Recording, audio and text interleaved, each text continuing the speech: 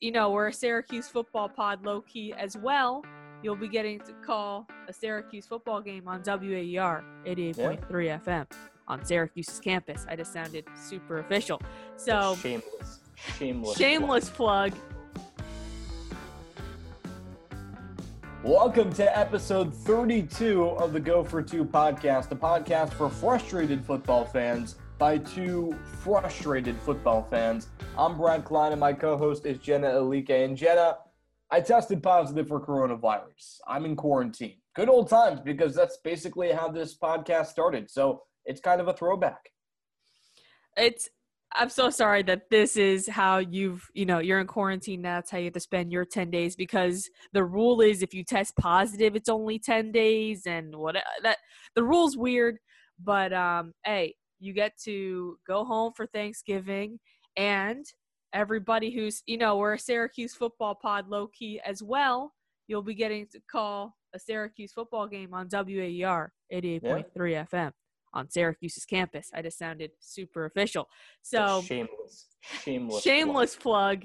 You guys should go check that out. They have a WAER app. That's how I'll be listening from the comfort of my home, because Brad's going to make his play-by-play. Or you could just tell your smart speaker to play WAER. So can you tell that we're programmed to say all of these things? Well, Brad, I'm happy that you still get to do all your things. Obviously, a podcast in quarantine is how we started, so it's nothing really too new. The thing is, we're 32 weeks in, and we still haven't done a podcast together in person. Yeah. Doesn't look like we're going to do it anytime soon either. We're never going to do it. I think this is the whole Zoom thing has been a positive experience. So sorry you're in quarantine, but you look like you're doing okay over there. Got this whole beard thing going just because there's absolutely no reason to shave it right now, so I haven't. There you go. That's the deal. Look, a little frustrated because I'm a little claustrophobic, but hey, there's plenty to be frustrated about if you're a football fan out there. We'll get to our fan frustration later in the program, but hey, we have some rookie quarterback action this past week. Tua outshines Herbert in the rookie showdown. Find out how that went down and our reactions from the Dolphins' win over the Chargers. The Ravens are slipping, Jenna. They fall to the Patriots and now in the final playoff spot. But we begin today with the Saints. And New Orleans looks like they lost their starting quarterback for a few weeks at least. A collapsed lung, broken ribs. Drew Brees is on the shelf. Enter Jameis Winston, who played probably about 50%, maybe even 45, 60%, that range of football this past week in New Orleans' win over San Francisco, 27-13. So Jameis Winston is the quarterback now. Obviously, New Orleans prepared for a situation like this, but what does this injury mean for the Saints? It's really unfortunate because the Saints have been on a high. They've kind of hit their stride. They had some struggles early in the season, but they finally have figured it out, it seems. They just came off the blowout victory of the Buccaneers. And so it truly is kind of disappointing that it's now that Drew Brees' health has come into issue. There's been some issues in the past with this, but it sucks that it's this way because it's not something that can be dealt with quickly or should be dealt with quickly. It is a collapsed lung and a broken rib. I saw in one of the reports, I don't remember who said it, but like he's been told to be careful and be very cautious because this is something that's extremely serious. And, the thing is that they have a competent quarterback in Jameis Winston. He might lose you some games. It's not like the situation where, he's not going to lose you games. He might lose you some games, but there's definitely worse backup quarterbacks in the National Football League. So it stinks, but they have the Falcons coming up, then the Broncos, and then they play the Falcons again. Then they have the Eagles. Their next test comes December 20th against the Chiefs. So this is the best time. That sounds horrible, but the best time, if any, for Drew Brees to get injured. And then after the Chiefs, they have the Vikings and the Panthers. So they have smooth sailing on the way out here.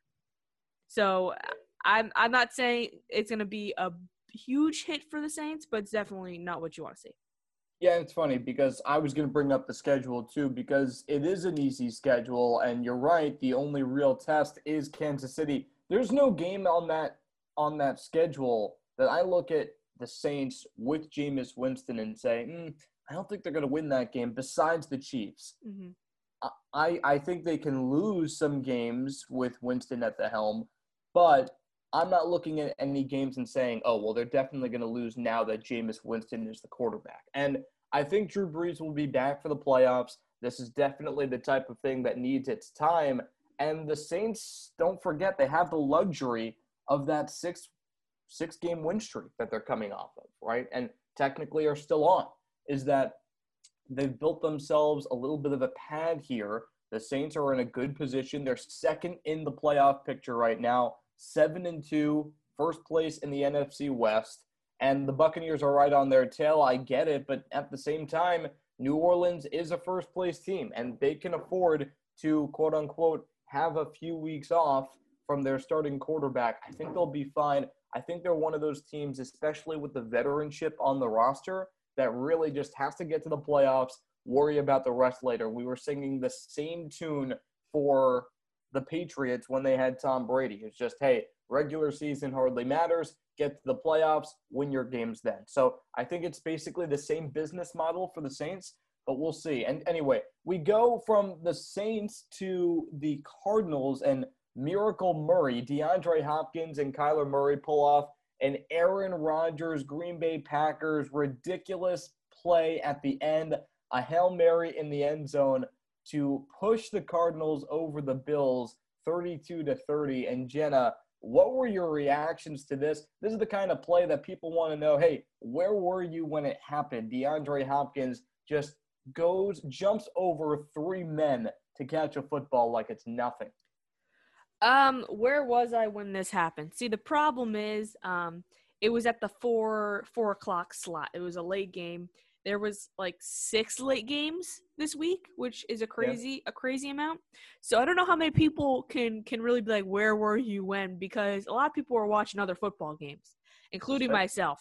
But social media is a beautiful thing, and that's how a lot of people take in their sports news. So I didn't see it live, but I saw it after. And the thing that was more impressive, a lot of people obviously were impressed with the catch from Hopkins, which when earlier in the season we were talking about just like best wide receivers in the NFL, and I was saying, I don't know, DK Metcalf, but I think a lot of people sleep on DeAndre Hopkins.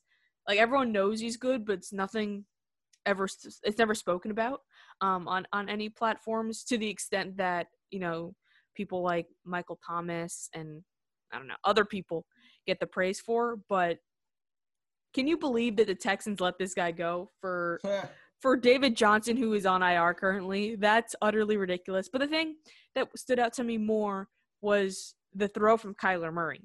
It's fair. That was crazy. And then I'd probably screenshot it. It's probably on my phone right now, but I think it was his third least probable completion of the season, which means there were 2 throws that the probability that someone would catch it were less. That's insane, because Hail Marys are the most improbable plays in all of football. So I thought that was most impressive. And then finally, Kyler Murray has now knocked off 2 of the MVP candidates. He's beaten Russell Wilson, and he's beaten Josh Allen in head-to-head matchups. And Josh Allen has beaten Russell Wilson. So I said in the beginning of the season, this MVP is for Russell Wilson to lose, and it looks like he's doing just that. And Kyler Murray, for me, is at least, if you're looking at just head-to-head matchups, is emerging as the clear MVP candidate thus far. That can change because it's the football, so anything can change. But right now, he's playing with that type of play. That's MVP caliber. Okay, well, think about it. My intro into this segment, though, was, hey, it was Aaron Rodgers-esque. So doesn't Aaron Rodgers get a percentage of that MVP buzz that Kyler Murray gets with the play? No. In all seriousness, it was a fantastic play. It was a great game, too, because it came down to the wire, and honestly, the Bills should have won. They outplayed Arizona. Look, this is the type of thing that happens, and this is the type of thing that makes football great. It was a miracle. We shouldn't ignore that. But at the same time, even though Arizona got outplayed slightly, albeit, this is a very worthy team. And I think people really have to start understanding that. And I hope the reaction is not, oh, well, it was a fluke play, therefore it was a fluke win. No, Arizona right now is first in the NFC West, which is no surprise, the best division in football. They're number 3 in the playoff picture. So I think Arizona has a very legitimate shot. And who knows, maybe they're that team of destiny after this play. It certainly looks like it. But we move on to the Steelers, who maybe they're the team of destiny. Maybe they're just a team of dominance. 9-0 for the first time in franchise history. Jenna, they beat the Bengals 36-10. And at a moment when it really didn't look like they were going to have Ben Roethlisberger, but he played and he dominated. What is up with the Steelers team? I feel like we bring it up every time, and every week it's like, oh my God, they still haven't lost. That's the thing. Is that we have to bring up a team that's undefeated every week. We would be, doing our audience a disservice if we didn't talk about the team that is currently the best in football based off record. You said it. Ben Roethlisberger, we weren't sure if he was going to play, and for that reason, we were like, oh, be careful with this game. But he came out and balled out. Over 300 yards, 4 touchdowns, and no interceptions. The thing that was most impressive to me was this offense, because everyone thinks about the defense. The defense is one of the best, if not the best, in the league right now. But Ben Roethlisberger played out of his mind, 4 touchdowns. That's impressive with over 300 yards. And then you have on the receiving end, you have Deontay Johnson, who had 6 receptions for over 100 yards and a touchdown. And then you might not be seeing that the touchdowns are, a whole lot in that category. But then you have Chase Claypool, who has burst onto the scene. And he didn't have as many receiving yards, but he had 2 touchdowns. So this is a well-rounded offense. You also can't forget about Juju Smith-Schuster, who had 77 yards and a touchdown. So this offense is prolific at the moment. They could probably use some help on the running end as James Conner only had 36 yards. But this is a team that's scary when they can do it on both sides of the ball at a high rate, and that's what it looks like now, because we can sing the praises of the defense. Everyone's heard about the defense all season, but I think the most surprising thing is how just cohesive this offense has been, because obviously they have their playmakers, but I think there's been some people like Chase Claypool who have stood out as surprises this season so far, and that's how good football teams become great, of just people stepping up and doing their job. So I think my thing is, like, maybe I just have to watch this play. For some reason I'm still skeptical, but I can't deny the 9-0. Maybe I'm just really on that Titans as a really good team bandwagon. That's my team, because you got your Steelers. It's a weird time to be on the Titans is a good team bandwagon, but I'll give it to you. They're kind of skidding right now. But either way, Steelers are my AFC North pick. I have to bring it up every time because the popular pick, the Baltimore Ravens, are on the brink of falling out of the playoff picture, and we'll talk about that in a minute. But look, the Steelers are looking really good. And obviously James Conner with a very modest game is slightly concerning, but that's the glass half empty way of looking at it. The glass half full way is their best running back had 36 yards, and they scored 36 points.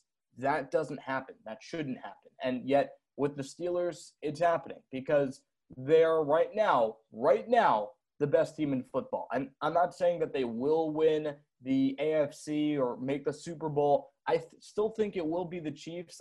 I think in a one-on-one game, it would be the Chiefs. But right now, you can't deny the Steelers the title of best team in football. And they're killing teams. That's that has to go for something right now. Yeah. And I mean, they're 9-0. And how about this, though? And I feel like I've mentioned this before. The Steelers are one of the most, if not the most, storied franchise in football. 6 rings, most in the history of football. And yet they're 9-0 for the first time in franchise history. I'm surprised. I don't think they've ever been 8-0 either. So it's unprecedented territory. Good for Mike Tomlin and good for the team because they deserved it after that ridiculous season last year. Yeah, it's definitely good for them. Good for you. You picked them, and I picked the Ravens, which they're slowly falling. And I'm assuming that's what we're getting to next. So Yeah, we're going there. I'll just jump right in.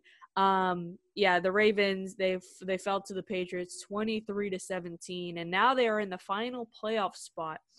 And the question is, will they miss the playoffs? And Brad, just because I entered it, let's give you the floor. I want to hear your thoughts about whether or not the Ravens will stay in the playoff picture.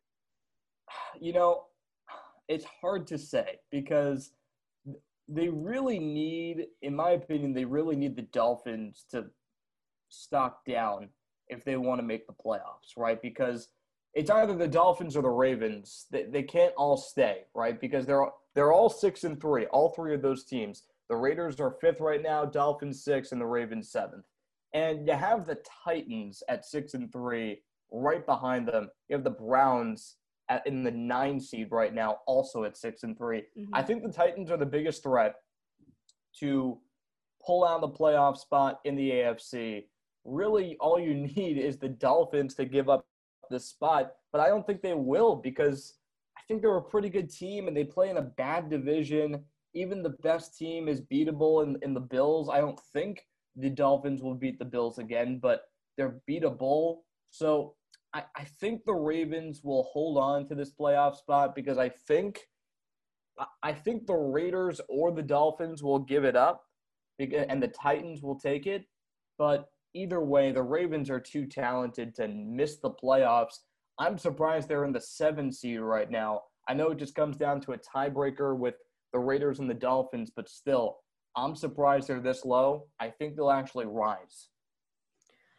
Yeah, it's a scary place to be right now. I'm not loving where we're at in terms of being a Raiders fan. Yeah, there's a gazillion teams, it feels like, that are 6-3 in the AFC. You have like 6 teams, all 6-3.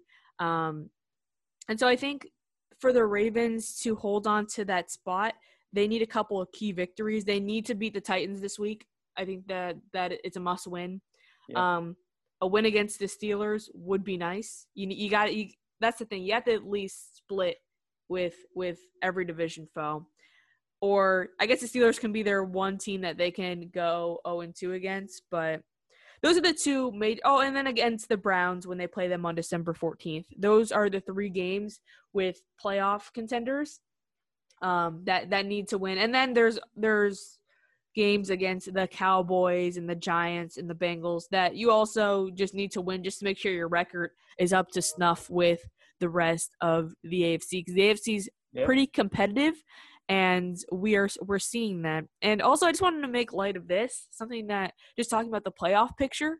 When I was taking a look at this, so obviously the Ravens were a team that had a big fall in terms of the standings, but so did the Seahawks. The Seahawks also, they're now at the last spot, also at 6-3. But I think this wasn't one of the questions, but I definitely think that the Seahawks have a better chance of holding on to their spot than the Ravens do, just because the teams like on the bubble or, looking for a spot, or the 5-5 Bears, the 4-5 Vikings, like there's not 6-3 teams out there trying to get a spot. So I think in terms of that is a good test of 2 teams that took big falls and are currently stumbling. The difference just between the competition in the AFC and the NFC. The AFC has been pretty competitive because teams like the Dolphins are actually good, and like the Raiders, they're actually good. Teams that usually aren't are all of a sudden putting it together, and it's a pretty cool thing to see, especially if someone named Jenna Elique picked the Dolphins to be their most improved team, and they are coming out and doing just that. So I'm pretty proud, and it's also pretty good when the Raiders are also your favorite team is also doing it. But let's stay with the Dolphins. Let's have some Miami Dolphins talk. I'm back home. I didn't mention that. I'm no longer in Syracuse. I'm back in South Florida. So let's give the South Florida team some love. We had I'm doing it begrudgingly because we had Tua outshine Justin Herbert in the rookie showdown as the Dolphins outdueled the Chargers 29-21. Oh, sad. How I thought it was going to end up, I'm not going to lie to you. I definitely said last week that I thought Tua was going to have the better performance because he's just playing better. He's just playing better right now. But Brett, I'll give my 2 cents of why I think staying on the Justin Herbert train even after this outshining. So go ahead first, and then I'll take the reins. Well, let me guess your answer. I mean, you're already wrong with the Ravens, so you can't be wrong with Herbert. You have to bite one bullet. No, in reality, they both actually played pretty well. I mean, both with 2 touchdowns. The only main thing that separated them was that Herbert threw an interception, Tua did not, and 15 for 25 from Tua, 2 touchdowns, 170 yards.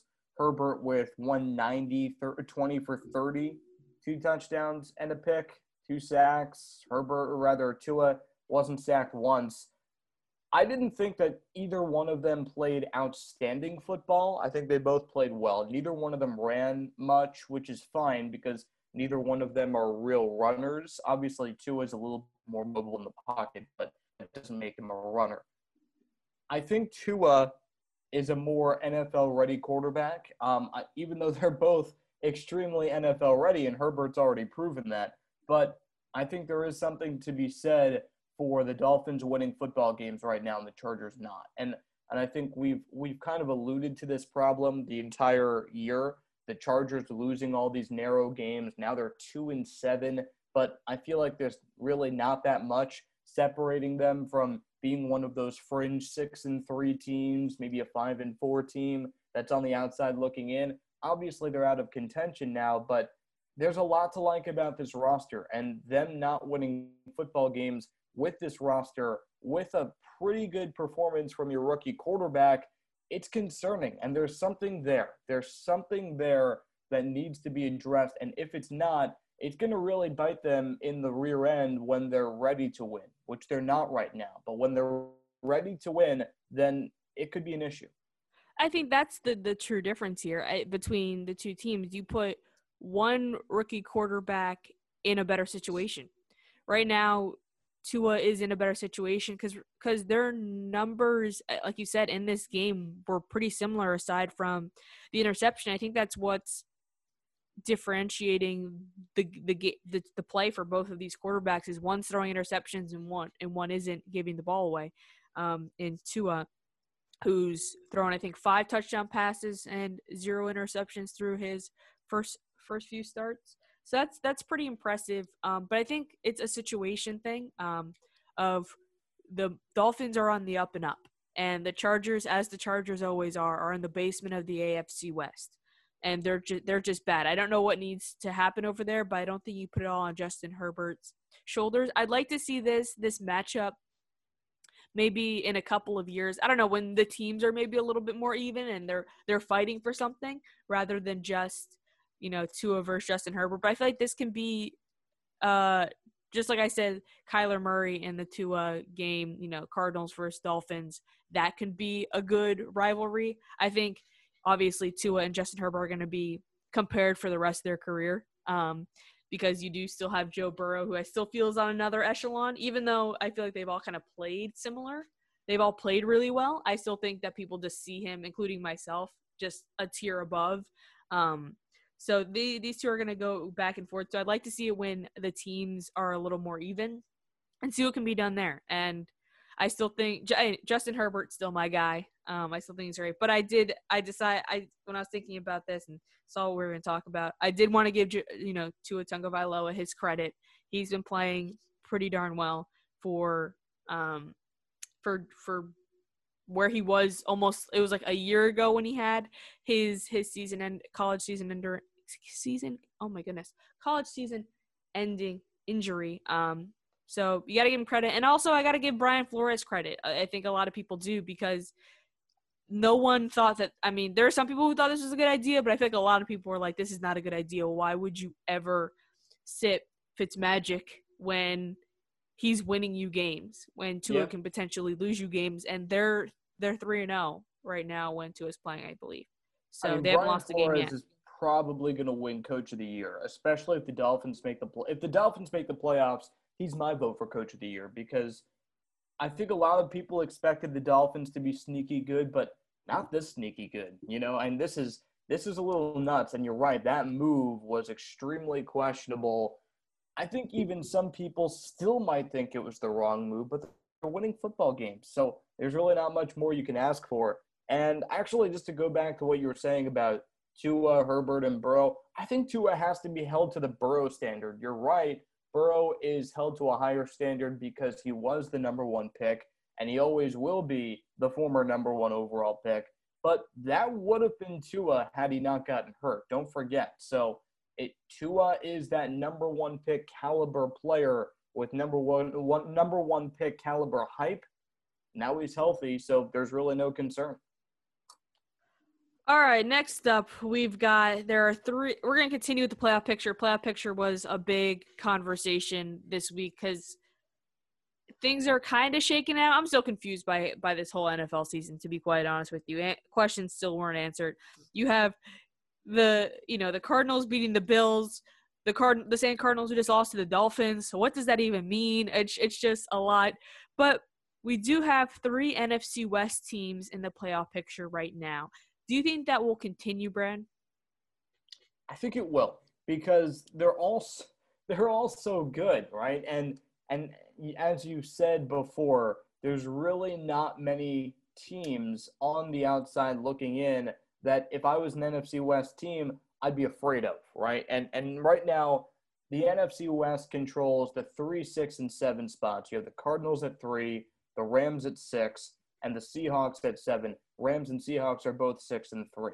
So I'm looking at these teams and thinking, man, not only are all of them really good, but they're all kind of contenders. And the Seahawks a little less just because of that defense. My thinking is if the defense ever gets healthy, then they'll be dangerous. But without a strong defense, they're really just pretenders, not contenders.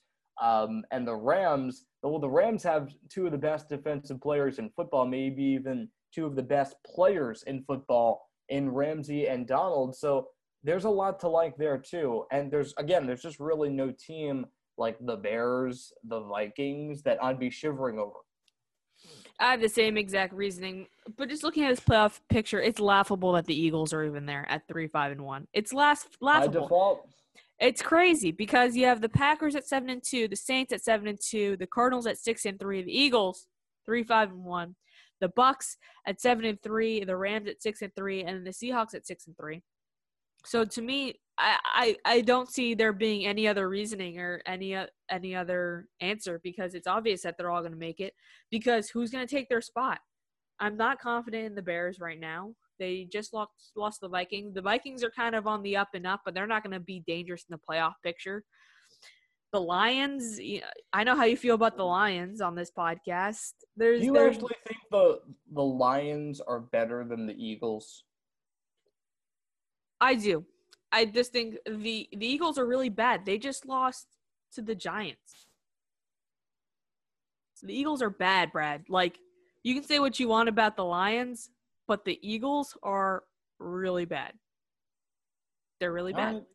I think the best team, ironically, the best team in the NFC on the outside looking in is actually the 49ers. They're 4-6. They're just not healthy. Yeah. That's the thing. We would have almost the whole division would be, get slotted right in there because that's the NFC aside from all of the teams that are in the playoff picture. There's no one else that really does looks good at the moment. They're all trending down, or they're teams that started off poorly, like the Vikings who are trending up, but they started their season 1-5 through the first 6. So it's a no-brainer for me. The NFC on the back end is just very, very bad. So I say all 3 teams make it, and good for that division because it is the best division. Debatably the best division in all football. I think just the fact that they're going to have potentially 3 playoff teams is enough there. And so my question now is, continuing with playoff pictures, which non-playoff team is most likely to make the postseason? So it's actually a pretty ironic answer, and you might dislike it. I know we were talking about how look at all the teams in the AFC that have a chance. They're all 6-3. You got two teams on the outside looking in that are 6-3. Good for them. I'm sticking in the NFC though. It's not the Bears. It's not the Vikings. Not the Lions. Not the Niners. It's the Giants. Okay, the Giants at 3-7, I think have a better chance to win the NFC East than the Bears do of making it into the playoff picture and overcoming one of those NFC West teams. And here's the deal: is that the NFC West is the best division in football, absolutely. But the problem for a team like the Bears is that there's not a superior enough team to just thrash the division, and they're just going to kind of shoot themselves in the foot and go down together if they go down, go up together if they go up. So I don't think the Bears have a real path there, just based on how crowded it is right now in the NFC West. I think right now the Giants are 3-7, the Eagles are 3-5-1. So it's going to be really hard for the Giants to make up that ground given the tie. The tie will probably be the reason that the Eagles win the division. But at the same time, the Giants have a pretty easy schedule, and the Eagles have a much more difficult schedule. So I'll read you the Giants slate here on out. It's a bye, then at Cincinnati, at Seattle, which if you score points is anyone's ball game, home against Arizona, home against Cleveland, at Baltimore, and then Dallas. So I'm looking at 2 more wins there at least, probably, and then maybe a third. Probably not, but maybe 2. And so you really need to win the third, but I think it's the most likely bet. Give me the Giants. Yeah, that makes sense. That's probably the team that you can probably bet on the most, even though their schedule does seem a little bit grueling. But when you're in a division with the Eagles and the Washington football team and the Dallas Cowboys, it's anyone's ball game. So but the thing is the Eagles schedule is much more difficult. I mean, I'll read it out to you. I'm pulling it up right now. They play the Washington football team towards the end of the year, which should be a win, especially because they'll need the game and Washington doesn't. They're also at Dallas, but other than that, I don't see a game that they can actually win. It's at Cleveland, Seattle, at Green Bay, New Orleans, at Arizona, and then you have at Dallas and then Washington football team. They can lose both of the games at the end. I don't think they will, but they could. I don't see them winning any other game. So it's really just a race to 6 wins from here. Both teams are 3-win teams, so may the best team win, or the least worst team. How's that? Yeah, that's probably a better estimation. For me, I'm going to stick in the AFC because it's hotly contested, and I think. See, I was going to stay on brand and go Titans, but I'm not going to stay on brand. I'm going to say that the Browns make the playoffs for the first time in forever. I think the Browns can make the playoffs, and here's why. Their schedule is just more favorable than the Titans right now. Because I really was going to go the Titans, but the thing is, the Browns next. What they have up is against the Eagles, against the Jaguars. They have to win against the Titans and the Ravens back-to-back weeks. So that's going to be a little bit of a struggle, but I think it's possible if this team can click on all cylinders. That's the thing that is they're so hot and cold. They need to be consistent from week to week, which that's the question mark. But then after that, they have the Giants and the Jets, but they do finish off with the Steelers, but a Steelers team that probably would have already clinched some type of playoff spot. I don't know which type yet, but they probably won't be. They'll probably be resting up for the playoffs. So definitely a must-win game and probably a winnable game down the stretch. So I think the Browns sneak in, and we'll see if who gets bumped out. I'm not sure if that's the Dolphins or the Ravens. The Raiders. It probably won't be the Raiders just because if it's the Browns trying to take their spot, the Raiders have the head-to-head win. Okay. So I think like if it's like tied and close, which I think it will be with the Raiders schedule coming up, it's also very favorable. With just really the Chiefs to beat. I think back to back. That's why I kind of picked it, because it is favorable in terms of my Raiders staying in the playoffs, and the Ravens might fall out, and they might be the team that finds out, which is hard for me to say, hard pill for me to swallow, as I did pick them to win that division. But when you have teams like the Steelers and the Browns kind of on the up and up, a little shaky, but if they hit their stride at the right time, I say that the Browns sneak in and go to the playoffs for the first time in probably a gazillion years. I don't know how long it's been, but it's been a long time for Cleveland. And now it's what was trending. Let's keep moving down the sheet here. Brad, what was trending this week? I mean, NFL bad beats, there were a collection of them, but this one was so bad that my grandfather actually called me up about it. Browns favored by 4. At one point in the week, they were favored by 3. I think it was actually 2.5, bumped up to 3, 3.5, and then the game kicked off at 4, okay? And so, think about this. The Browns are 4-point favorites. They're leading the Texans 10-7 on their own half of the field. They have the ball under a minute to play, ticking clock, no timeouts for Houston. So you think, okay, they're going to run the football or knee the football. It's over. And if I took the Texans to cover, I win. Cool.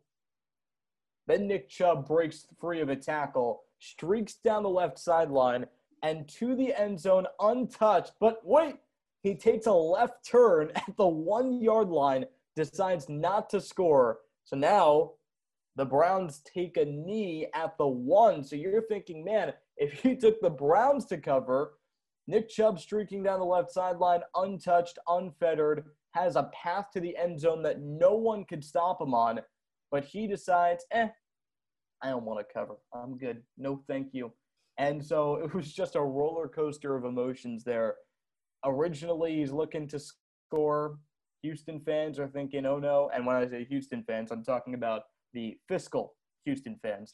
They're thinking, oh no. And then, oh yes, because he turns out borderline inexplicably, it was the right football play, but that football play is very rarely made by running backs that want to score touchdowns. Think of the fantasy owners too. Bad beat. Very bad beat. I think it was, I was a fantasy owner. Granted, he gave me 15 points at his return. I can't be mad about that. Definitely. I put him into the flex position because I was like, I don't know. He just came off IR. That second touchdown would have been nice, but it's fine. It's okay because it was the good football move. And I think Myles Garrett tweeted, his teammate Myles Garrett was like, oh, if that were me, like, good on him. Love this guy, because if that were me, I'd be in the end zone. Like I would have scored, which I feel like a lot of people would say the same about themselves, and I probably would have gone in for the touchdown. But it was also called the reverse Todd Gurley, where a couple weeks ago for the Falcons to win and not give whoever it was that they were playing time to come back. All he had to do was like sit down, just stop running, but momentum carried him into the end zone. Reverse here, Nick Chubb was smart and knew what needed to be done. For what was trending, it was a debut. We had a debut, and it came in a game against the Lions and the Washington football team. A game that no one wants to watch and no one wants to be a part of. But I'm scrolling on Twitter, and everyone's talking about this game and the debut that's being made. And it wasn't on the football field. It was in the booth. Former Broncos and it looks like Rams per this jersey. Yeah. So Aqib Talib, he retired about 2 months ago, and he's already in the next stage of his career. He's in the broadcast booth. And I saw everyone talking about it, so I was like, okay, this seems interesting. As, a broadcast student, maybe there's something, something interesting here, something I should be watching for here. Oh, wow. It was an experience to have him on the mic. It was very similar to Steve Smith and how he does stuff for NFL Network. It's just a little more, it's not as buttoned up as it usually is, but he's kind of gotten better in that regard. Not saying that's the better way to be an analyst, but you had Aqib Talib, who was just very, very raw up there in the booth, and it was very entertaining. I turned it on because I was like, I have to see what everyone's talking about. And he was just calling it like he saw it. And like he was talking to his best friend right next to him, which, we've had some bad analysts. We've had some Jason Witten analysts who just stand there stiff. No, he was having a good old time, and it wasn't what you would probably, when you think of your analysts, you think of in a broadcast booth, usually it's a lot more professional, I would say. But I feel like a lot of people enjoyed just how casual in conversation he was with his broadcast partner, who I don't know who that was. Apologies, because Aqib Talib stole the show. It was kind of a mess, had mixed reviews, but people were loving it on the internet. And it'll be interesting to see how he continues, because I think, it's always been, I guess, the way I've been taught, because I sometimes, in terms of broadcasting, have a problem with like being super energetic. And it's like sometimes you got to go all the way, full throttle, and then, bring it back and find the sweet spot. So I think he went full throttle here, and he might just need to find the sweet spot, and he can be a pretty good analyst. Brad, did you hear about any of this or got to see any of that? Well, the play-by-play man was Dan Hellie, and he does a good job. Look, I heard about Aqib Talib. Originally, it was mixed reviews, but I think those mixed reviews really emerged into positive reviews. Yeah, he had energy, but that's kind of what you want your analyst to have, is energy and knowledge, those two things, and he certainly has the latter. So good for Aqib Talib, maybe a new career, and it came really quickly. Can't complain, and complaining is what we're going to do next. Took me a while to get there, but complaining is what we're going to do next, because it is our flagship program. Fan frustration. That's right, it's fan frustration. And Brad, the Jets didn't even play this week, and you're still frustrated about something. Of course. You disappoint me. I'm disappointed that you actually thought there was a chance I'd be empty this week, but I'm not. Because we already know for this coming week that Sam Darnold is once again out with a shoulder injury. And he was out the previous time we played 2 weeks ago with a shoulder injury. And so this is obviously prolonged. Obviously, the bye week did not do enough for him to get back. And at this point in the season, we have no wins. My two goals are as follows. See what you have in Sam Darnold. At the very least, have him play well so his trade value goes up, because we're probably going to trade him, because we're probably going to draft that guy from Clemson. So, but that's going to be really tough to do if he doesn't play football, because right now his trade value is as low as it possibly can be. I'm convinced of that. He hasn't thrown a touchdown pass in September.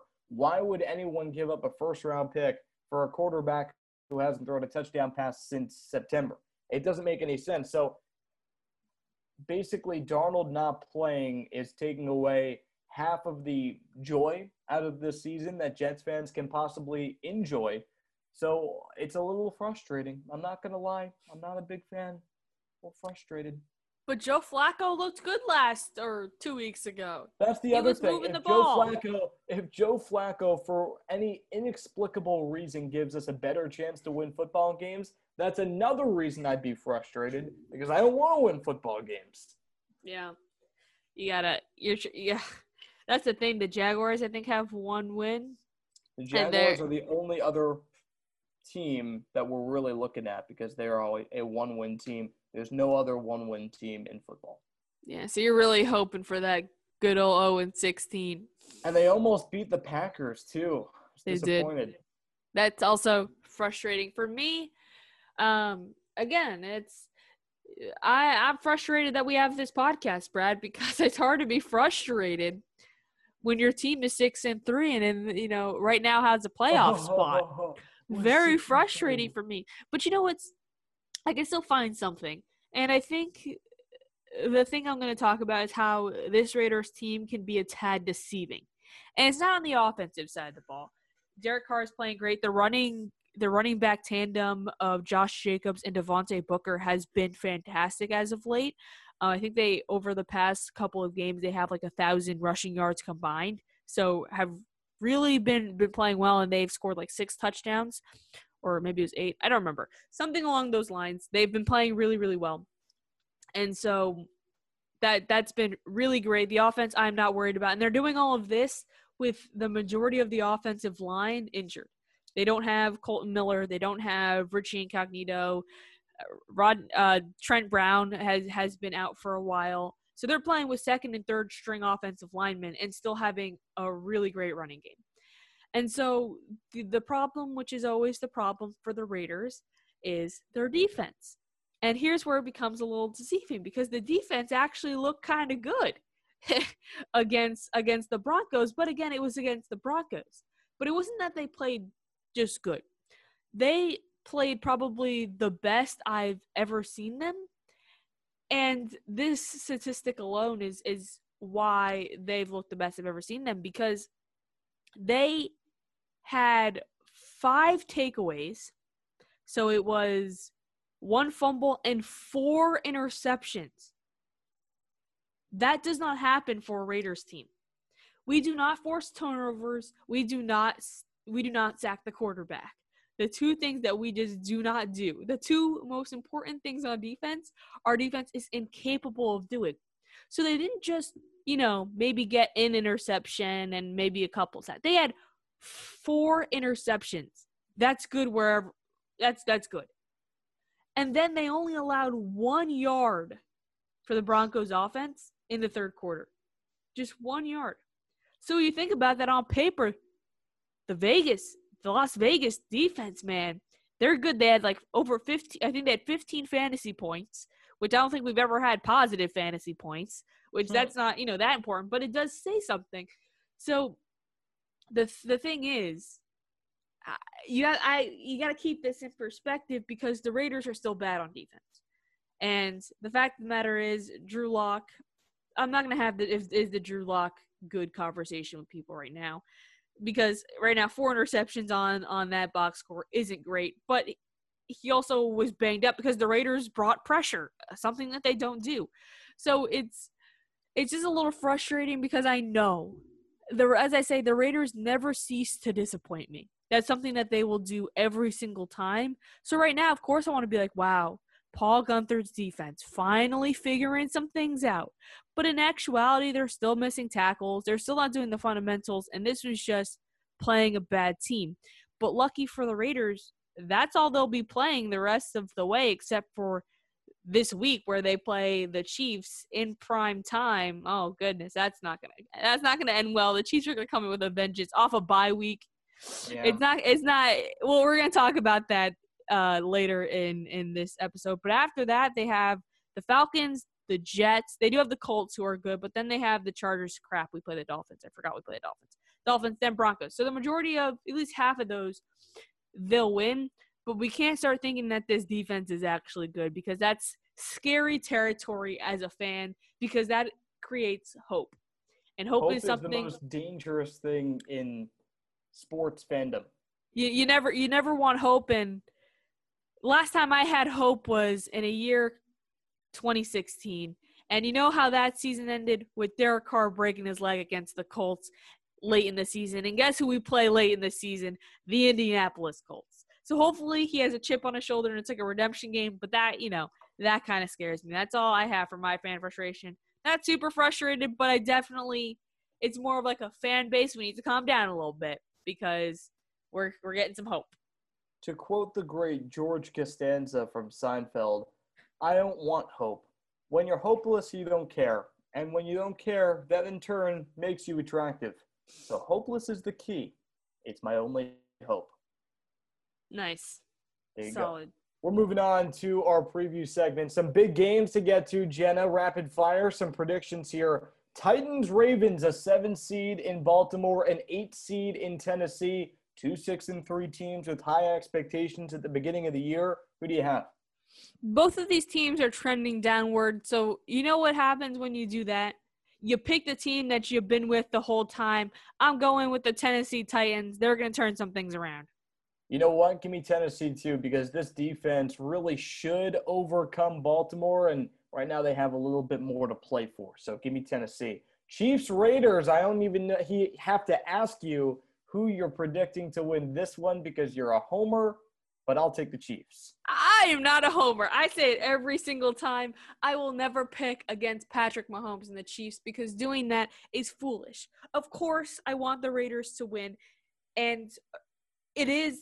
When you're looking at the season, I didn't expect them to win either game, especially the game in Arrowhead. So you'd think that the game in Allegiant Stadium would be more favorable for the Raiders. But one of the hardest things in sports, it's a pretty common saying, is beating a team twice. That's fair. You can beat it once, but beating them twice is nearly impossible. So I say, hey, I'm cool with splitting the games with the Chiefs, and maybe come the playoffs we can get another one. I don't know. I don't think we can do it again.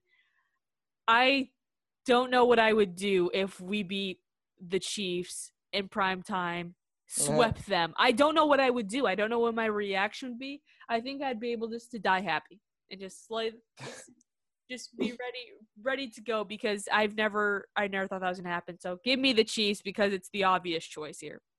There you go. And we'll finish it off with the NFC matchup of the week, Rams and Buccaneers, two NFC contenders. Who do you like?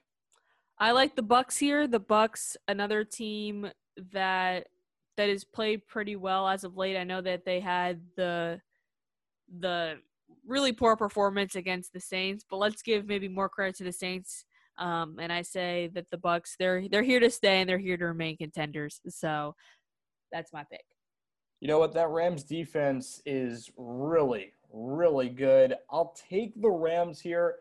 I'm a little apprehensive about the pick because the Bucs are home. I think the Bucs are the better team as well, but it's not a great matchup for Tampa Bay. So I'll go with LA. And that'll do it for us here on the Go for Two podcast. Episode 32, we're plugging away here, and now I have COVID. Hopefully next episode I won't have COVID. We'll see. I should be out on the next one. Doesn't really matter because we'll still be how many 100 miles away from one another? Doesn't matter. Too far to do it in person. But thanks for joining us on this edition of the Go for Two podcast. Check us out on Twitter at Go42 podcast. Send us an email, go42pod@gmail.com. You can check us out on SoundCloud, on Spotify, on Apple Podcasts. On Spotify, all you have to do is type in a podcast for frustrated football fans by two frustrated football fans, or check out on Twitter. We tweet out that link every week. Thanks for joining us. We'll see you next time.